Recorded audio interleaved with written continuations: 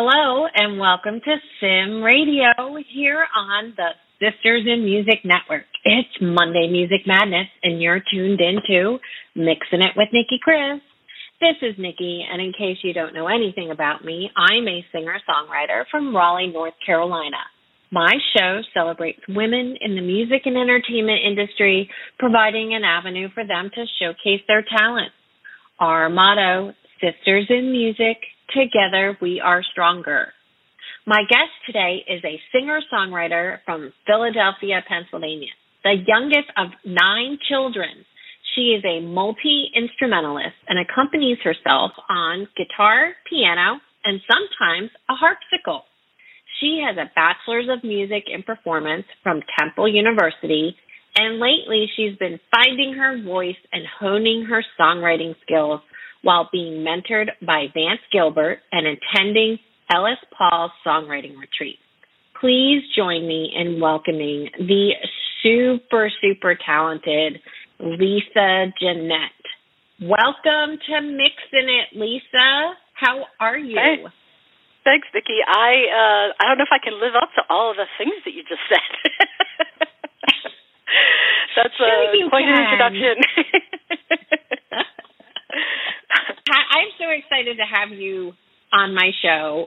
We did an Instagram Live, and it was so much fun. So I'm really excited to be able to share you a little bit more with everyone, get a little bit more detail into some of the things.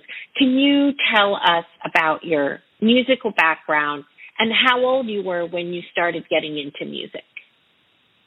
Sure, and I am honored to be here. I think this is a great platform for women, and this is awesome. And I saw a lot of the women you've been highlighting, and it's really a great outlet, and I appreciate that you do this sort of thing. That's great. As far as my background, sure. It's hard to say exactly when it started because my brothers had guitars, and I always say I time-shared their guitars when they weren't home. So I would sneak away and play their guitars, and when they would get home, I'd hand them back. And that's kind of how it started with me. And then I started taking, piano lessons at the convent where I went to school when I was, in 3rd grade. And then it just kept snowballing. And I was in high school. I started playing the double bass and got into classical playing, and that's where I went to Temple, and I studied with Henry Scott from the Philadelphia Orchestra. He's retired now. It was a great training, and I don't regret a thing, and I learned a lot, and at that time I wanted to be a bass player in the Philadelphia Orchestra. That was kind of my goal. But then life happened, as I hear people say that all the time. I heard when I listened to your show before, I heard someone say that. Life happened. Life happened, and I sort of needed stability in my life. I was desiring the stability of a day job. So I got a day job as a temp, and then that just kept going. So I still have a day job. For a while I did a singer-songwriter thing after college, and it was before internet, really, before, I'm that old, but I didn't know how to make an album, and I didn't know how to make that happen, and I thought it was kind of out of my sphere of things I would be able to do. I come from poor. I am not from a wealthy family, so I grew up in Kensington and Philadelphia in a row home. It's factory district, so I didn't really know how to make it happen, and I just couldn't at the time. And then it just I kind of took a 20-year hiatus. It didn't do much music at all. And then when I met my husband, he had a house with a baby grand piano in it. And when I moved in with him, I just started writing again. And it was sort of just the piano inspired me. Just living with this piano just started making it happen. And, my husband was like, you have to record these. So my first album, he and I recorded together in our basement. And then the second album, Jellyfish on the Moon, which is kind of, what I'm talking about today, was done in the studio with Glenn Barrett at Morningstar Studios, and that was just a great experience. I'm, thrilled that was able to happen. So that's where I am now. Awesome. Well, you mentioned that you started out in the classical realm, and it's actually quite interesting how similar our backgrounds are with the doing the day job thing, stepping away from music, going back to music after many, many years, that type of scenario. Starting out classical, because I actually am a classically trained vocalist. That's how I actually started out. Oh, that's incredible. Yeah. I was being pushed into opera. And, wow. I I was just like, yeah, I don't know. But anyway, didn't go down that path. But obviously the music, and we're going to get to Jellyfish on the Moon in just a minute, but, you know, your music is not classical. So how would you describe your music? I love to call it kaleidoscope folk, which is something I made up. It means nothing to anybody but me. But I love the idea of kaleidoscope because a kaleidoscope is like, it changes, it's, you know, it's colorful. You are able to kind of change it into what you want. So I cross genres a bit. I'm not like specifically folk or specifically jazz or specifically pop. I really cross genres a lot, and I think a lot of people do. We all want to categorize something and say, oh, it's folk, or oh, it's musical theater, or oh, it's pop. But there's so much influence, and with the accessibility of music and all the ways you can listen to music and get influenced, it's just everybody has more than one influence, and I think that more and more people are kind of branching out to different genres. So it's hard for me because it's hard for me to market because there is, you know, a folk market and, you know, more of a like indie market, and they're not all like the same thing or the same people. So that makes it hard to market. I mean, that's the not so great part. The great part is it's easier to sound a little bit unique or a little bit like it's something that's my own because I'm not singing just like someone that sings this way or that way. Right, right.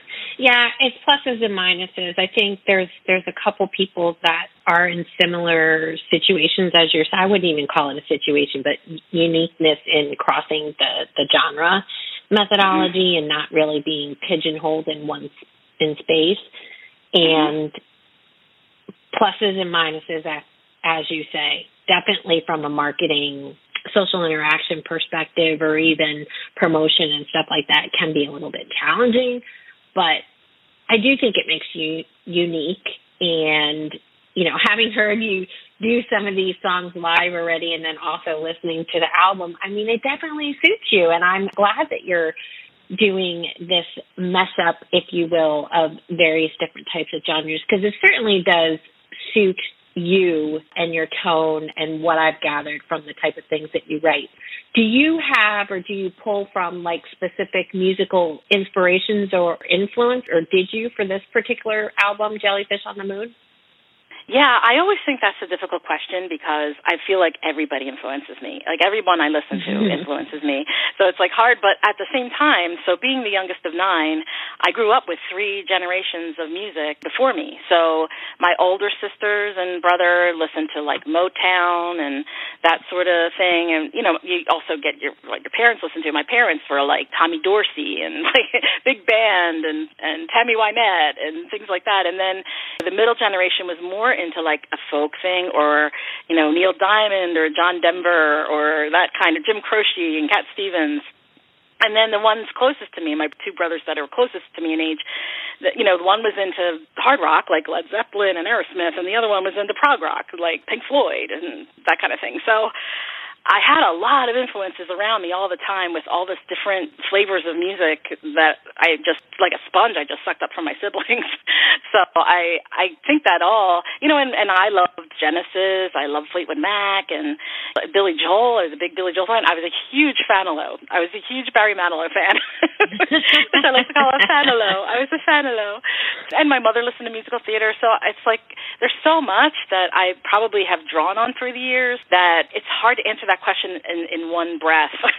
So I tend to go on. I mean, yeah, but it's great because you did, right? So, I mean, having all of those different types of musical influences, genres, artists, musicians, however you want to call it, being catapulted into your life made you who you are today, and that is actually one of the reasons why, right? You don't like to pigeonhole yourself, which is great. Yeah, which is absolutely fantastic, right? So that's awesome. Thank you. Yes, you're welcome. Let's get to Jellyfish on the Moon. What can you tell us about this album and its creative process? So Jellyfish on the Moon, the actual song is the title song. I took it from a TV show called One Strange Rock, and Will Smith was narrating the show. It was a series. I don't know if it's still going on or not, but they had this segment about how NASA sent these jellyfish into space, not necessarily the moon. I think it was the space shuttle, but they send these jellyfish into space, and then when they brought them back, they could no longer tell up from down. They had evolved. So for some reason, I just resonated with that story because, like, the times I feel like did I come from some foreign place? Because this world makes me topsy-turvy. It makes me feel like I don't know up from down, like, sometimes. So that's kind of where that song kind of came from. So that's the title song. And then, the creative process, I was just really writing hard, studying with Vance Gilbert, taking coaching from him, and I would meet with him once a month, and I would, just write songs that we could analyze. So that's kind of how that creative process happened. And then just stories, like I take from all different kinds of inspiration. And, I have this thing called my Brahms Trilogy, which is 3 songs that depicts the love triangle between Johannes Brahms and Clara and Robert Schumann. Each song is in one of their voices. So that was kind of like a creative thing that I didn't intend. It just started that way, and then actually it was really hard. The second one came easily. The third one was really hard because it took me a long time to kind of go, okay, what would this person say? Like, how would they feel? My creative process is usually an emotion. It's like how something or someone feels and my reaction to it. I love that. Absolutely love that. And I'm starting to hear that a lot from the people that I've been speaking to. And it's very refreshing. Even a lot of the real young budding songwriters that, haven't been doing things a lot, they're like, well, I really want to write meaningful lyrics, which is very different than a lot of what we hear on mainstream radio, if you would call it that, today. Because a lot of what you hear, I don't know about you, but sometimes I'm like, okay, that doesn't even make any sense. Where did they come up with that? It doesn't even make any sense. It's not even what. But anyway. And it's not always about the lyrics for some people. Some people just, they don't even hear the lyrics, which, I really focus on the lyrics, obviously, as a songwriter, but I think a lot of people just don't. Like, it's more about the music and that sort of thing. So I think that's just a different audience, I suppose. Yes, definitely. Well, we're going to play a song from the album, but I would like you to tell us a little bit about it. First, we're going to tee up You Don't Look My Way. So give us a little overview of what that song is about. So You Don't Look My Way is one of the songs from the trilogy, and it's in the voice of Robert Schumann. Clara and Robert Schumann were like kind of a power couple back in their day in the mid-19th century, and Clara was a virtuoso pianist. She was a composer in her own right. She toured. She was a touring musician. They lived in Germany. She toured England and the Netherlands and Russia, so she had it going. Robert Schumann was her husband and was the kingmaker of his day. If you wanted to get your name known in the musical circles in that area, you needed to know him. So Johannes Brahms was told this in his young years, that you need to know Robert Schumann. So he knocked on their door one day and walked in and sat down at the piano and started to play, and Robert Schumann said, wait, let me go get my wife. And he went and got Clara and brought her in, and they were just blown away by him. And then Clara and Johannes Brahms had an attraction for each other, and it kind of created this little triangle. Robert Schumann was okay with it. Robert Schumann, he had like a lot of mental disabilities. Like, he was depression, and he tried to kill himself and jumped into the Rhine, but he loved Brahms, and he trusted Clara, and he was okay that there was this triangle. And Clara was a working woman. She was like out there working. She was the bread and butter. Like, Robert was often incapacitated. So Robert probably did not feel the way this song says, but this is how I would feel if my wife, who, by the way, Robert sued her father for her hand. Her father, Clara's father, was his mentor and his teacher, and he sued her for Clara's hand because Clara's father thought that Robert Schumann wasn't good enough. So to me, if I had gone to such lengths to woo someone, to have their hand in marriage, and to love them and give them, I think, 7 or 8 children they had, and then they were like attracted to someone else, this song is how I would feel, not necessarily how Robert Schumann would feel. Yes, and I completely agree with you on that, and I definitely think that you've captured the essence of that. So we are going to play this for everyone. Here is You Don't Look My Way off the album Jellyfish on the Moon by Lisa Jeanette.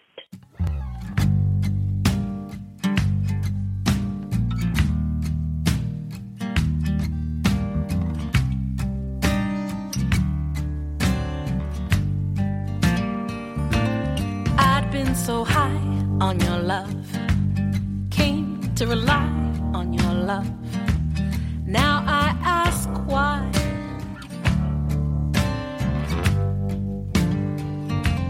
Got a degree in your love, got a paper decree of your love for eternity.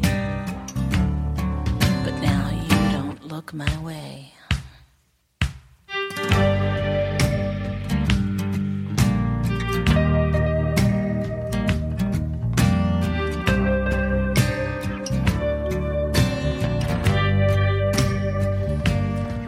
On my knees for your love, sued your enemies for your love, cut down family trees. But now you don't look my way. I faced every fear for your love, shed salty tears for your love, gave my best years. But now you don't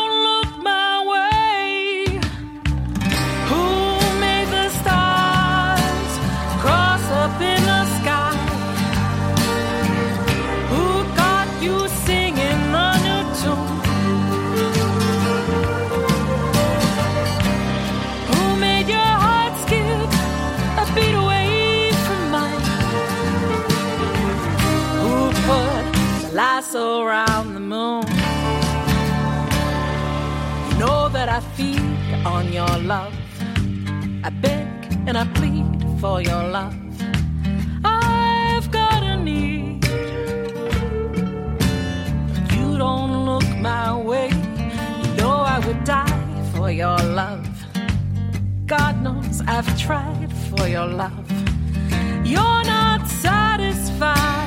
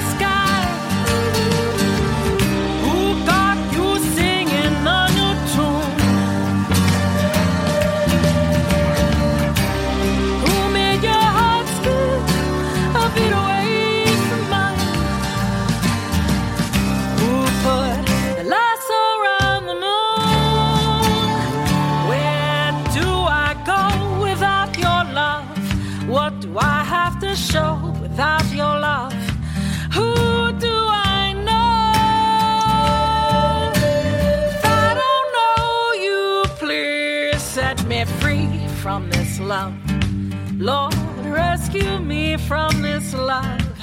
You're all I see. You don't look my way.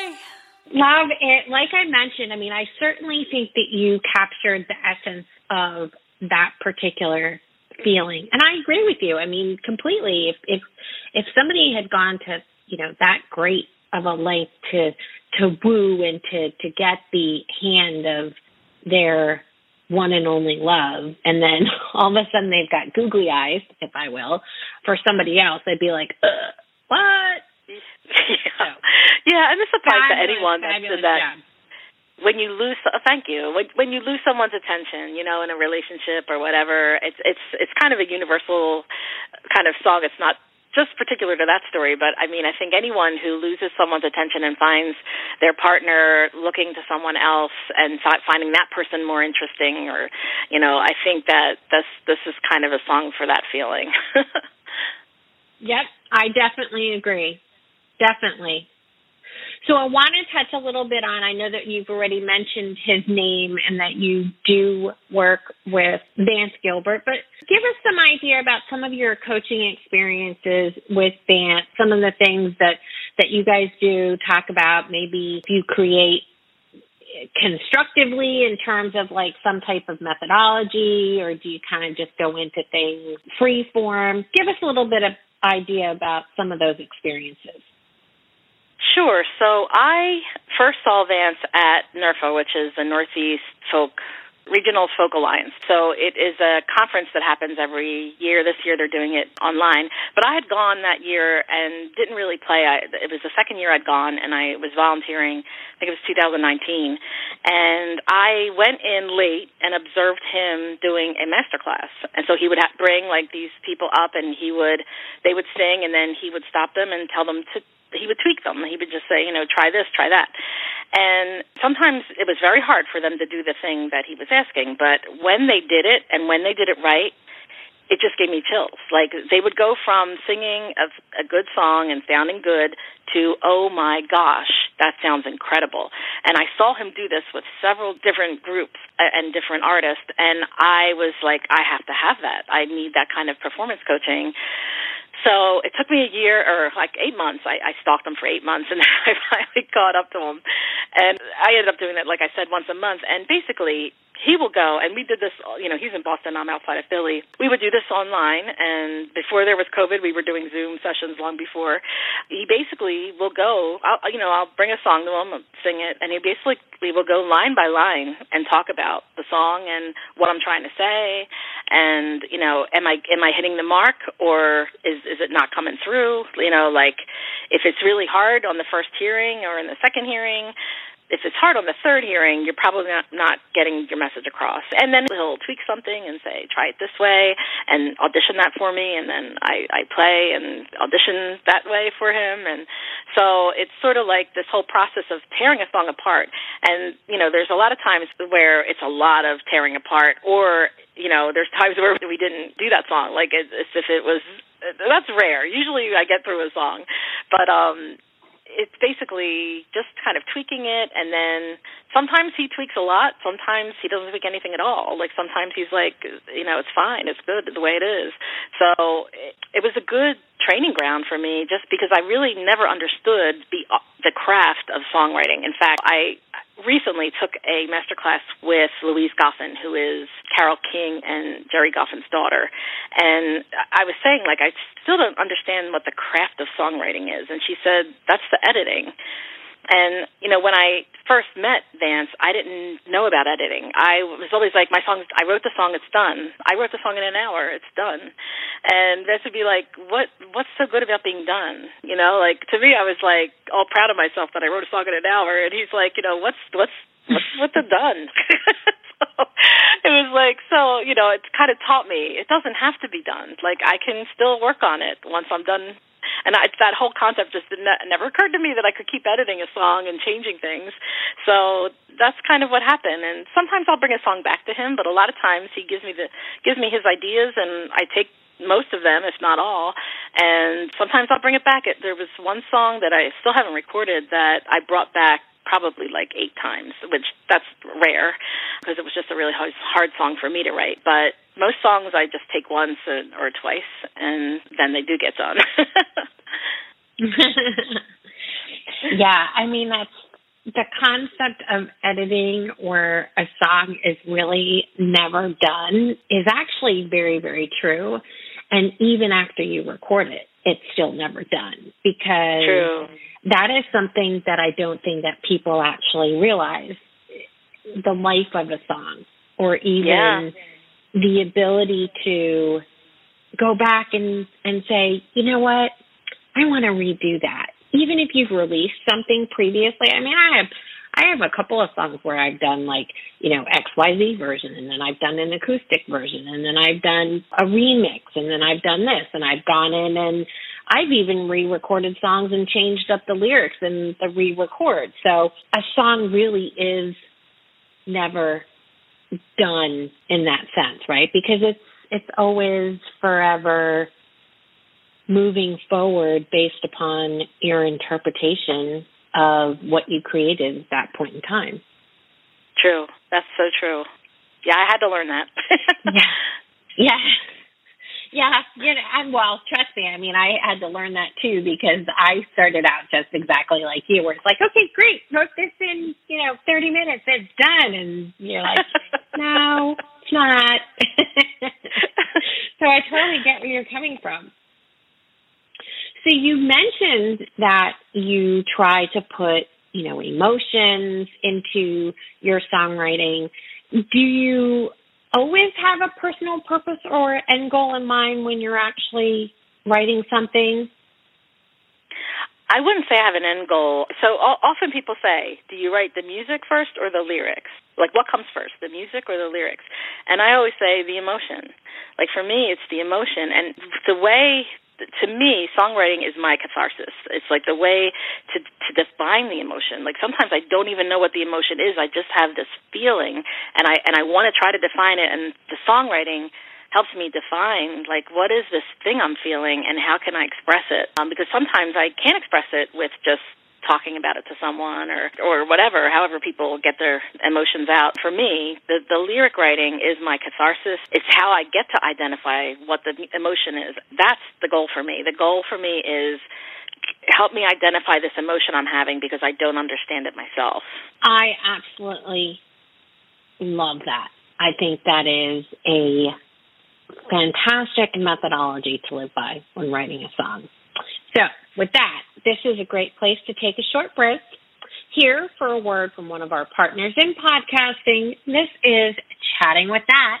We'll be right back on Mixing It with Nicki Kris here on Sim Radio. Chatting with Nat is a podcast for independent women seeking to speak their truth and to break down barriers. We host honest conversations that help to guide and empower women. Speak your truth and set yourself free. Let your voice be heard. And we're back on Mixing It with Nicki Kris on the Sim Radio Network, and my fantastic guest, Lisa Jeanette. If you would like to collaborate with anyone, who would it be and why? Oh my gosh, that's a tough one. So let me just say right off that I am not good at collaboration. I am very much a Lone Ranger. I wish I were better at it, because I recently heard there was a panel discussion at actually it was a NERFA, a Focal Lines thing, and I asked the question, what is the best way to build audience? And their answer was collaboration. And it doesn't come naturally to me. I have a personality that is very empathetic, so when I'm with someone, I defer a lot, and I want them to be comfortable. My fire gets, I do it myself. They don't do it to me. I do it myself, where my own fire gets kind of put out a little bit. So I am not at my best in working with someone. I wish I were better at it. I want to get better at it, but I tend to draw back, like withdraw when I have to. There's been times where I've had to collaborate with someone in a workshop or something like that, and I just let them go. I just line them up and let them go, and then I'm just sort of like an observer, and maybe change that word or something. I'm just not really good at it, and maybe it's that I need to do more of it. But if I had to pick someone to collaborate with, it'd probably be like, I don't know, Joni Mitchell or Stevie Nicks or nice. Carole King. I would love to collaborate with her, but how dare I? Like, the fact that I'm bad at it to begin with, like, if I were, like, in their presence, I would be like, anything you say. So I don't know if it would work at all. It does take getting used to, right? Everyone has that initial, I want them to be happy methodology. I was even like that when I did, like, my first couple collaborations, very much that way. I have a couple people that I work with on a regular basis, so, familiarity. And then there are some things that, I don't think that I could ever work in a Nashville type of group, just because it's too cookie cutter for me. And, with the methodology of whoever's in the room gets songwriting credit. And I would be like, well, wait a minute, they didn't even say a word. Why are they getting songwriting credit? I'd be sitting there like going, well, wait a minute, they didn't even contribute. What are you talking about? But that's where it's like, but I actually like collaborating with people. So you should try and do more of it, just to, even get a little bit more comfortable with it, because I actually do agree that collaborating with other artists, with other individuals, even out of your comfort zone, maybe like a area that you've never even worked in before, does open up unique opportunities. Yeah, I believe definitely it. Does. Yep. So another question that I wanted to ask you was, how does your music fit into your local scene, right? Obviously, I believe you're still in the Philadelphia area. Mm-hmm. So does your music fit into the local scene there?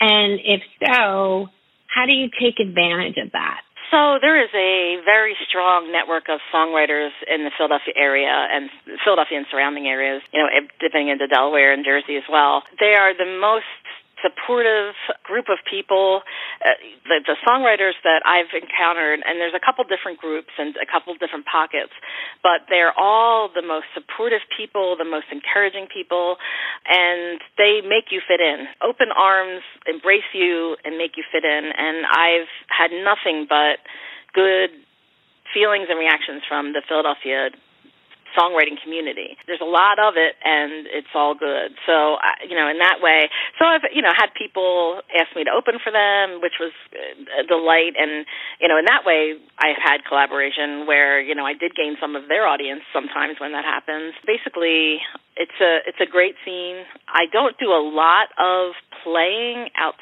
like live playing. I did a lot. Actually, in 2019, I did tons of festivals in this area, just crazy, and to the fact where it had my head spinning. It was a little bit too much, honestly. But this, of course, since COVID, I haven't done any of that. But that's kind of the most playing I've done is festivals, and every once in a while I'll get a gig somewhere. But it's I don't do a lot of playing or touring because I do have a day job, and it's not an easy job. It's it's something that I have to put my mind to, and it takes my creative energy out sometimes. It's hard to balance both, but I guess you probably have to do that too if you also have a day job where you're trying to balance how much can I do? How much performing can I do? How much recording can I do when you have these other things to weigh in and balance? Yeah, it's one of those things where I like to tell people I'm 10 full-time jobs. It's one of the, I'm married, so as well, right? And I have kids, and I do Sisters in Music. I do my own music. I do 15 million other things. So it's challenging. And also, too, especially COVID started shutting things down, and as well, I know a lot of people are doing the live streaming thing. I chose to do the podcasting thing. I guess that's my live streaming contribution, if you will, rather than live concerts and stuff like that. But I'm glad to hear that you are going out and doing a couple of things, because I do think that your music is very audience and family friendly. You mentioned you're doing that festival again. I think you've got that local festival, right, that you're doing? The Philadelphia Folk Festival, they kind of really changed that up this year. It's very different. So I was supposed to play that this year, but I think that's maybe next year I'll have a better opportunity, because they really skimmed it down, to like a 2-day event. It's not at the same place. So that'll probably, hopefully, be next year. But I agree. It's like fun to play. And I think if it weren't for quarantine, I wouldn't have gotten the album done because I basically run too much. Like, it sounds like you just have a lot going on, and I'm kind of the same way. Like, I have a church gig that I just resigned from because it was just, I'm the sort of person that fills up my days and nights, and then there's nothing left. It's like, so I think, especially when you have kids, I don't have kids, I do have a husband, but I think it's a lot, and COVID slowed me down. Like, it was like, there's nowhere to go. So it helped me focus on, well, what is my priority? And it ended up being the album. So that's how that got done. If it weren't for quarantine, I'm not sure it would have happened. I've heard quite a few people say that. Definitely the slow down aspect allowed them to complete several things. So I'm glad that you were able to slow down and complete it. So we are going to talk about the second song that you brought to share with you, and I'm biased. This is one of my favorites. Love it is. I just think. Thank you. So I know the concept, listeners. I think the concept is brilliant. So before we talk about it, though, real quick, I do ask all of my songwriters to share a tip or trick that they've learned or a piece of advice that they would like to share and pass on. So tip or trick before we get into Don't Blame Me. My tip is to get coaching. And to me, it doesn't have to be the person I'm using, Vance Gilbert, but find someone you click with. Like, so I'll tell you really quick, I was a big Christine Lavin fan and growing up, and I got to meet her at a NERFA conference, and I love her music, but you kind of, when you love someone's music, you expect them to love yours back, and not, I don't think she's even heard my music, but we did not click. Like, we did not click the way Vance and I click. And I think that you have to find someone that you click with, and not to be too disappointed if you don't click with the first person you're seeking out. Because I really would have loved her to mentor me, but it didn't happen. It just, there wasn't an energy there for that. So my advice is to be patient, but find someone that you trust that can coach you. Fantastic advice. Love that, and I agree 110%. We all have coaches. We all have mentors, and I think that's great. I mean, how are we going to learn otherwise, right? Right. Nobody knows everything. At least that's what I say. I mean, I still learn. I learned and wanted to give you a little caveat or a little insight. There is a reason why I asked that question. I asked that question because I never know what somebody's going to say, and I actually may pick up a tip or trick, right? So, I mean, awesome. It's like twofold. It's like one of those things where it's like, okay, well, what can you share? And, and I've gotten some really great things where it's like, oh, my God, I've never even thought of doing that, right? So it's really, really great. So that's cool. A little insight to my little sneaky question. All right. I want to talk about Don't Blame Me, Jolene's reply. So, again, like I said, I love the story around this one. So can you share it with our listeners? What inspired this song? So totally inspired by Dolly Parton's Jolene, which if you don't know it, look it up. It's a great song. And basically I had a meme that I posted on Facebook, and it was a picture of Dolly Parton, and it said, "Feeling cute, think I'll kick Jolene's ass." And it was just like a funny meme. So I put it on Facebook, and a fellow singer-songwriter in the Philly community said to me, or posted, "I think you should write the reply to this song." And normally I am terrible at prompts. Like I said, I get an emotion, and I want to, so when someone tells me, write a song about a blue truck, I have a really hard time, or like any kind of prompt is just hard for me. But for some reason, this one clicked, and as I wrote the song, it evolved into this bigger idea than it began with. I love this song. You played it live for us on the IG Live, so if y'all missed it, go check it out on our Instagram page because there is a live version of this. But we're going to pop this in right now. This is Don't Blame Me, Jolene's reply off the album Jellyfish on the Moon by Lisa Jeanette.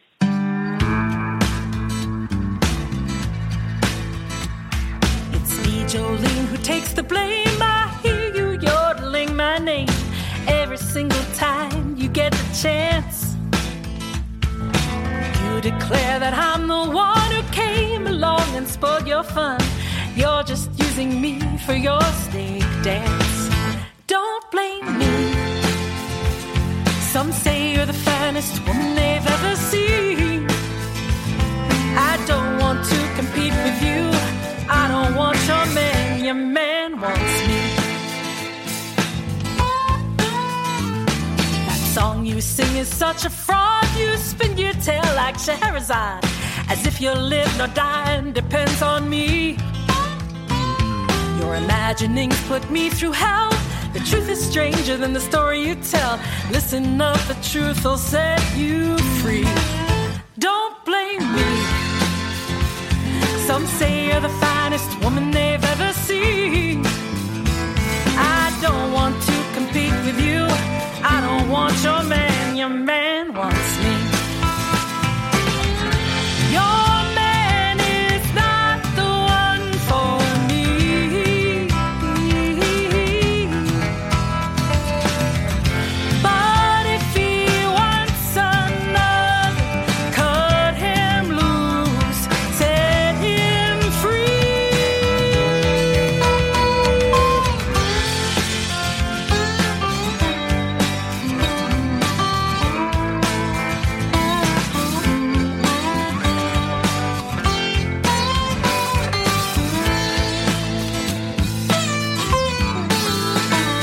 I see the sadness in your eyes, yeah, that's a look I recognize when a situation's finally seen.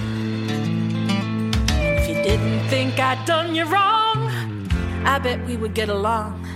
We have more in common than it seems. Don't blame me.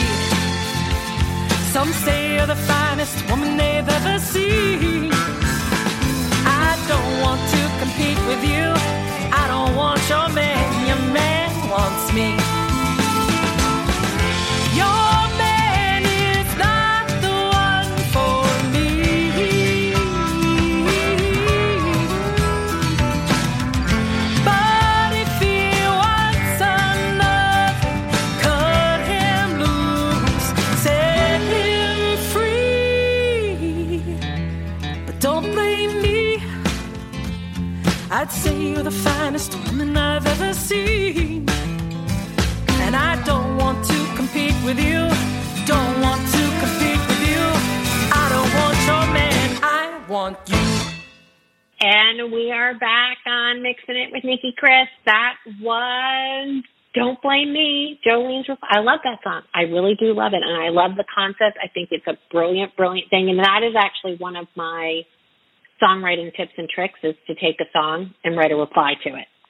So that is a good one. Love the fact, love to see that in action. So fantastic.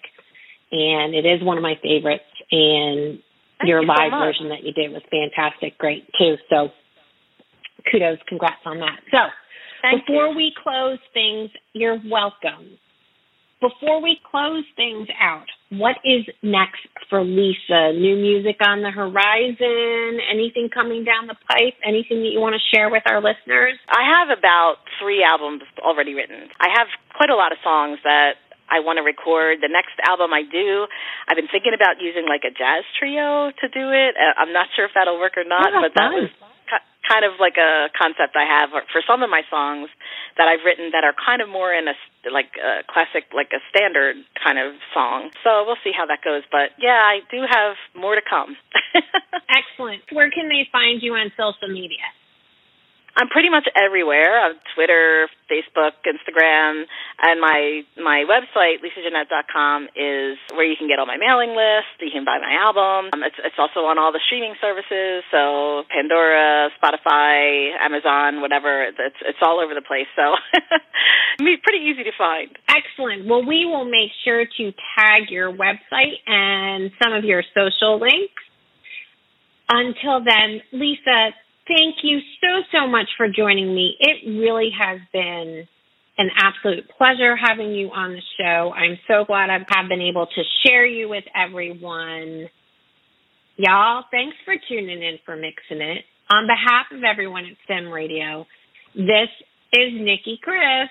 Till next time, keep on mixing it.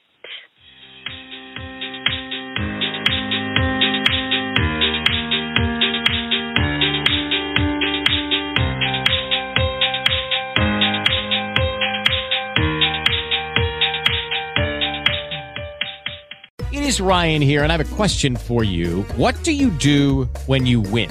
Like, are you a fist pumper, a woohooer, a hand clapper, a high fiver? I kind of like the high five, but if you want to hone in on those winning moves, check out Chumba Casino. At ChumbaCasino.com, choose from hundreds of social casino-style games for your chance to redeem serious cash prizes. There are new game releases weekly, plus free daily bonuses, so don't wait. Start having the most fun ever at ChumbaCasino.com. No purchase necessary. VGW Group. Void where prohibited by law. See terms and conditions. 18+.